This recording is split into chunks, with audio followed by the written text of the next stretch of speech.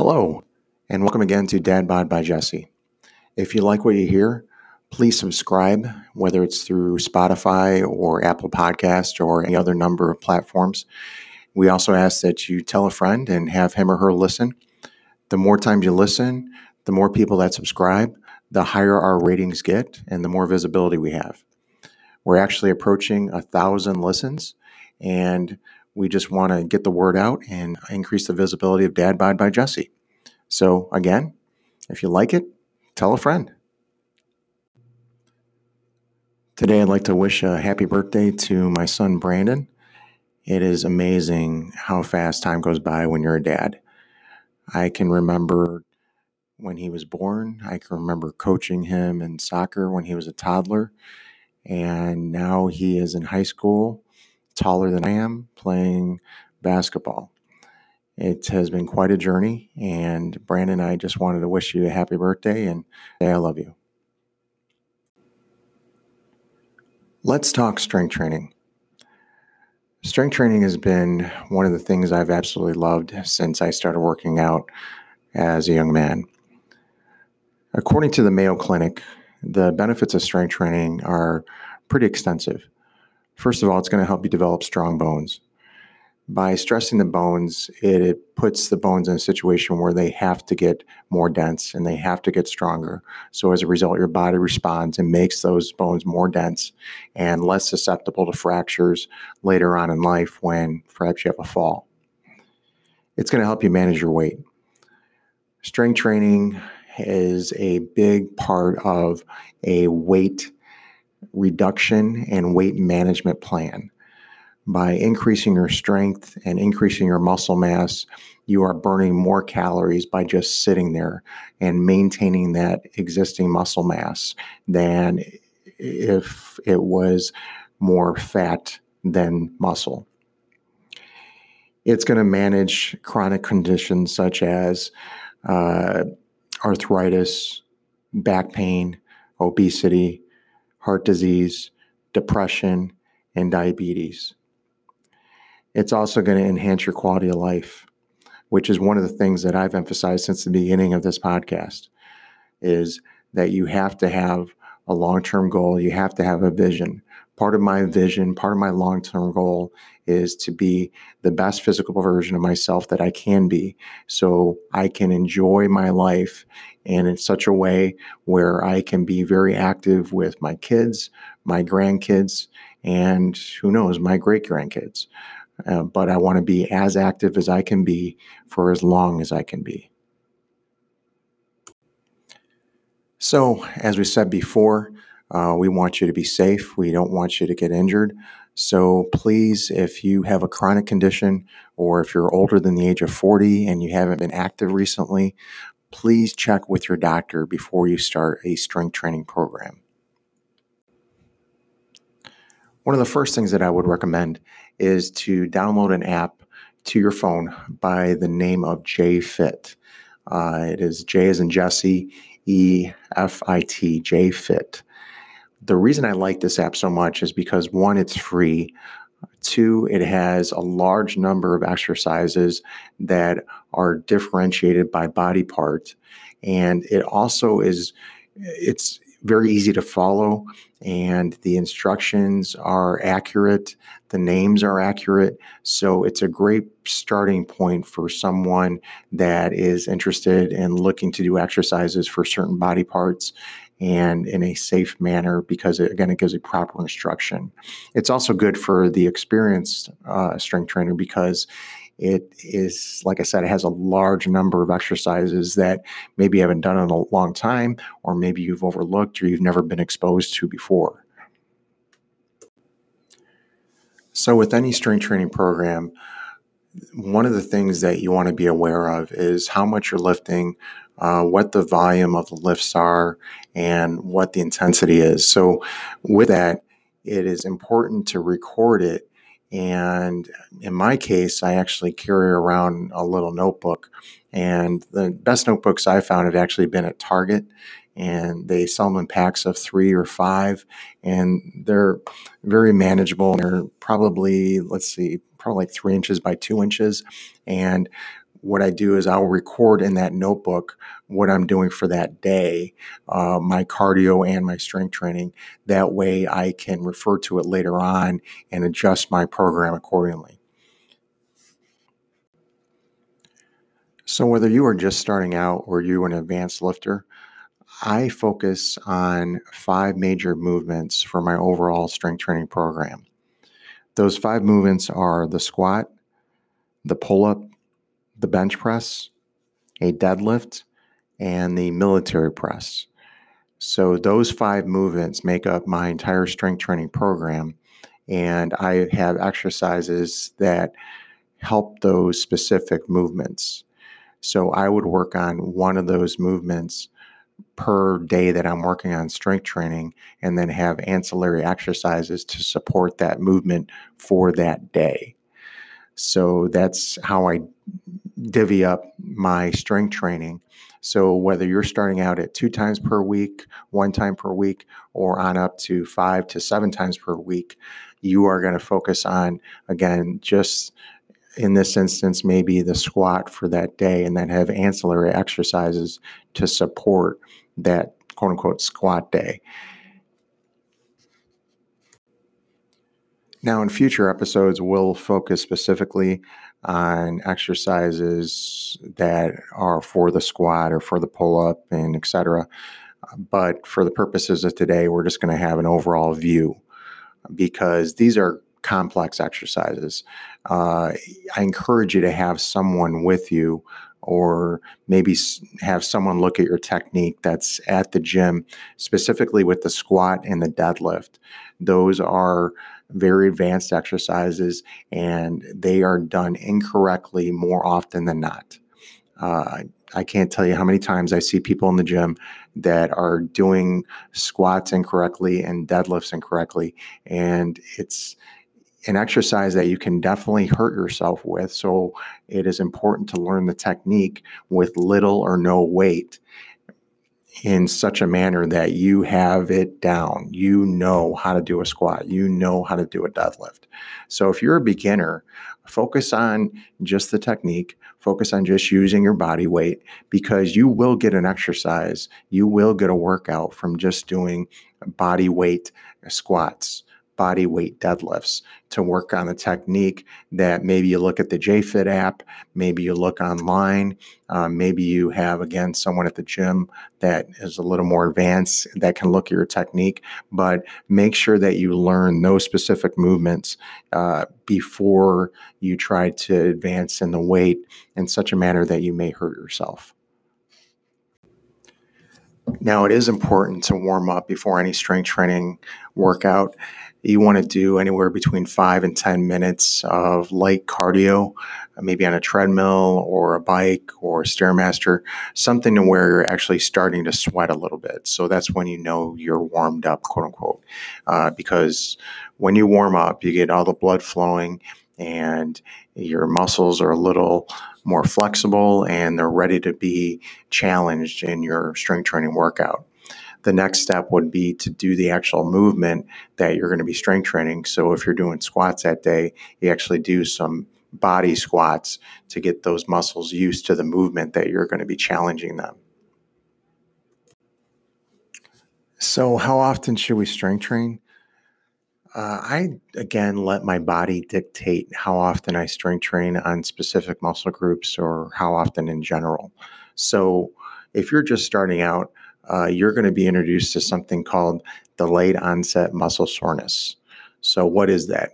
It's called DOMS as far as the acronym. And basically, when you experience DOMS, it's basically a micro tear of the muscles that you're working out. So let's say you're doing squats and you're starting to feel some things the next day in your quads and your hamstrings and your glutes, and you are sore. It hurts to touch them. It hurts to move them. And that delayed onset muscle soreness is normal as long as it doesn't last longer than 48 hours after the actual exercise. So if you worked squats on Monday and you are still experiencing it on Thursday, then you went too far. You want to look at your program and again, pull out that notebook and say, okay, I think I did too much. I'm going to have to adjust this for next time. But that's going to be how you dictate what your level of intensity and the level of volume that you're going to do for that workout is going to be dictated by the DOMS, by the delayed onset muscle soreness. That is going to be what leads you through your strength training program. Now, again, delayed onset muscle soreness is normal, and it is basically micro tears of the muscle. And what happens is when those micro tears are experienced, you are then going to repair those muscles. And when you repair those muscles, you are going to come back stronger than you were before what caused the delayed onset muscle soreness. So it's very important that we work out at such an intensity that, yes, we do get delayed onset muscle soreness, but not so much that it's lasting longer than 48 hours after the exercise. And also, don't be concerned if you don't get delayed onset muscle soreness, because there's other factors that are at play that where maybe you don't get it because you were well hydrated or your nutrition was at such a high level that your body was able to repair the muscles more quickly. So it's not necessarily a bad thing if you don't get the delayed onset muscle soreness, but it is a good way to gauge how frequent you're going to work that specific large movement that we spoke to earlier. So how do we deal with the delayed onset muscle soreness? Well, the worst thing that you can do is lay in bed or lay on the couch. We do not want to do that because it's going to set us up for stiffness after the delayed onset muscle soreness has gone away. And it's also not going to help our overall activity level and our caloric expenditure. So what you want to do is focus more on low impact activities, working out those same muscles to get the blood flowing in and out of those muscles and carrying good nutrients in and taking the excess waste out. And that is going to help our muscles repair themselves in a more timely manner and more effectively. So again, back to the squat. So now your quads are killing you, your hamstrings are killing you, your glutes are killing you, and you're like, okay, what am I going to do? Well, let's do some mild stretching. Let's go for a walk. Let's go for a swim. Let's move around in a nice environment, maybe like a hot tub or a warm bath.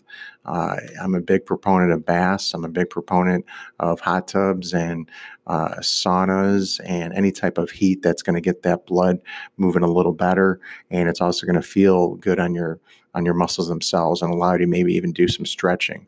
So all of those things can help you. And then, of course, the cryotherapy, which we talked about in the last episode. So all of these things can help you get through the delayed onset muscle soreness in a more effective way. But the worst thing you can do, like I said, is lay on the couch or lay in bed. Do not do that. So how are you going to design your strength training program? So basically, you're going to use those 5 primary movements that we talked about before: the squat, the pull-up, bench press, deadlift, and military press. You're going to choose one of those activities for that day, and that's going to be your movement, your primary movement that you'll be doing for that day. So you'll start out with that first, and then you'll have 3 what I call ancillary exercises that are going to ultimately help that movement in future workouts. So for instance, let's take the bench press. So you're going to do the bench press first while you're fresh and ready to go. And then after that, you'll do 3 other exercises to support that bench press movement later on. So you may do a machine fly after that. And then after that, maybe you do some push-ups. And then after that, maybe you do some cable crossovers. So that would be your quote unquote bench press workout for that day. Now, as far as the number of reps, the number of sets, we're going to get into that more specifically in later episodes. But in general, we can talk about that now. In general, with a large movement like the bench press, you're going to do anywhere between 5 and 10 reps per set.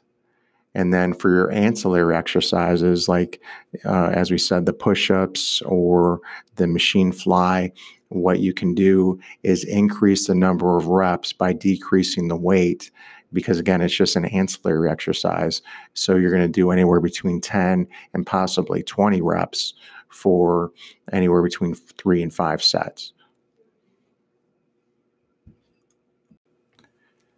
Now, whether you're a beginner or you're more advanced with the strength training, what's nice with these exercises is that you can modify them to your level. So, whether it's a squat or a military press, you can modify it with the amount of weight that you're using to what you can handle. Again, letting the delayed onset muscle soreness be your guide. And as far as the frequency of number of times per week that you do it, according to the Mayo Clinic, according to the National Institute of Health, you can do anywhere between 2 and 3 times, and that would be of tremendous benefit for you. For the more advanced lifters, you'll find that it may take 5 or 7 times for you to reach your goals, whether they be strength goals or you're incorporating it to help your ultimate weight management goals. Because as we said before, the more muscle that you have as part of your body, so that higher muscle percentage to where you have more muscle, that is going to increase your metabolism because it's going to take more calories to sustain that muscle than as if you did not have that muscle at all. And so as a result, the person that has a higher muscle percentage, a lower body fat percentage, is going to be burning more calories just by sitting there because the body is using those calories just to maintain that muscle.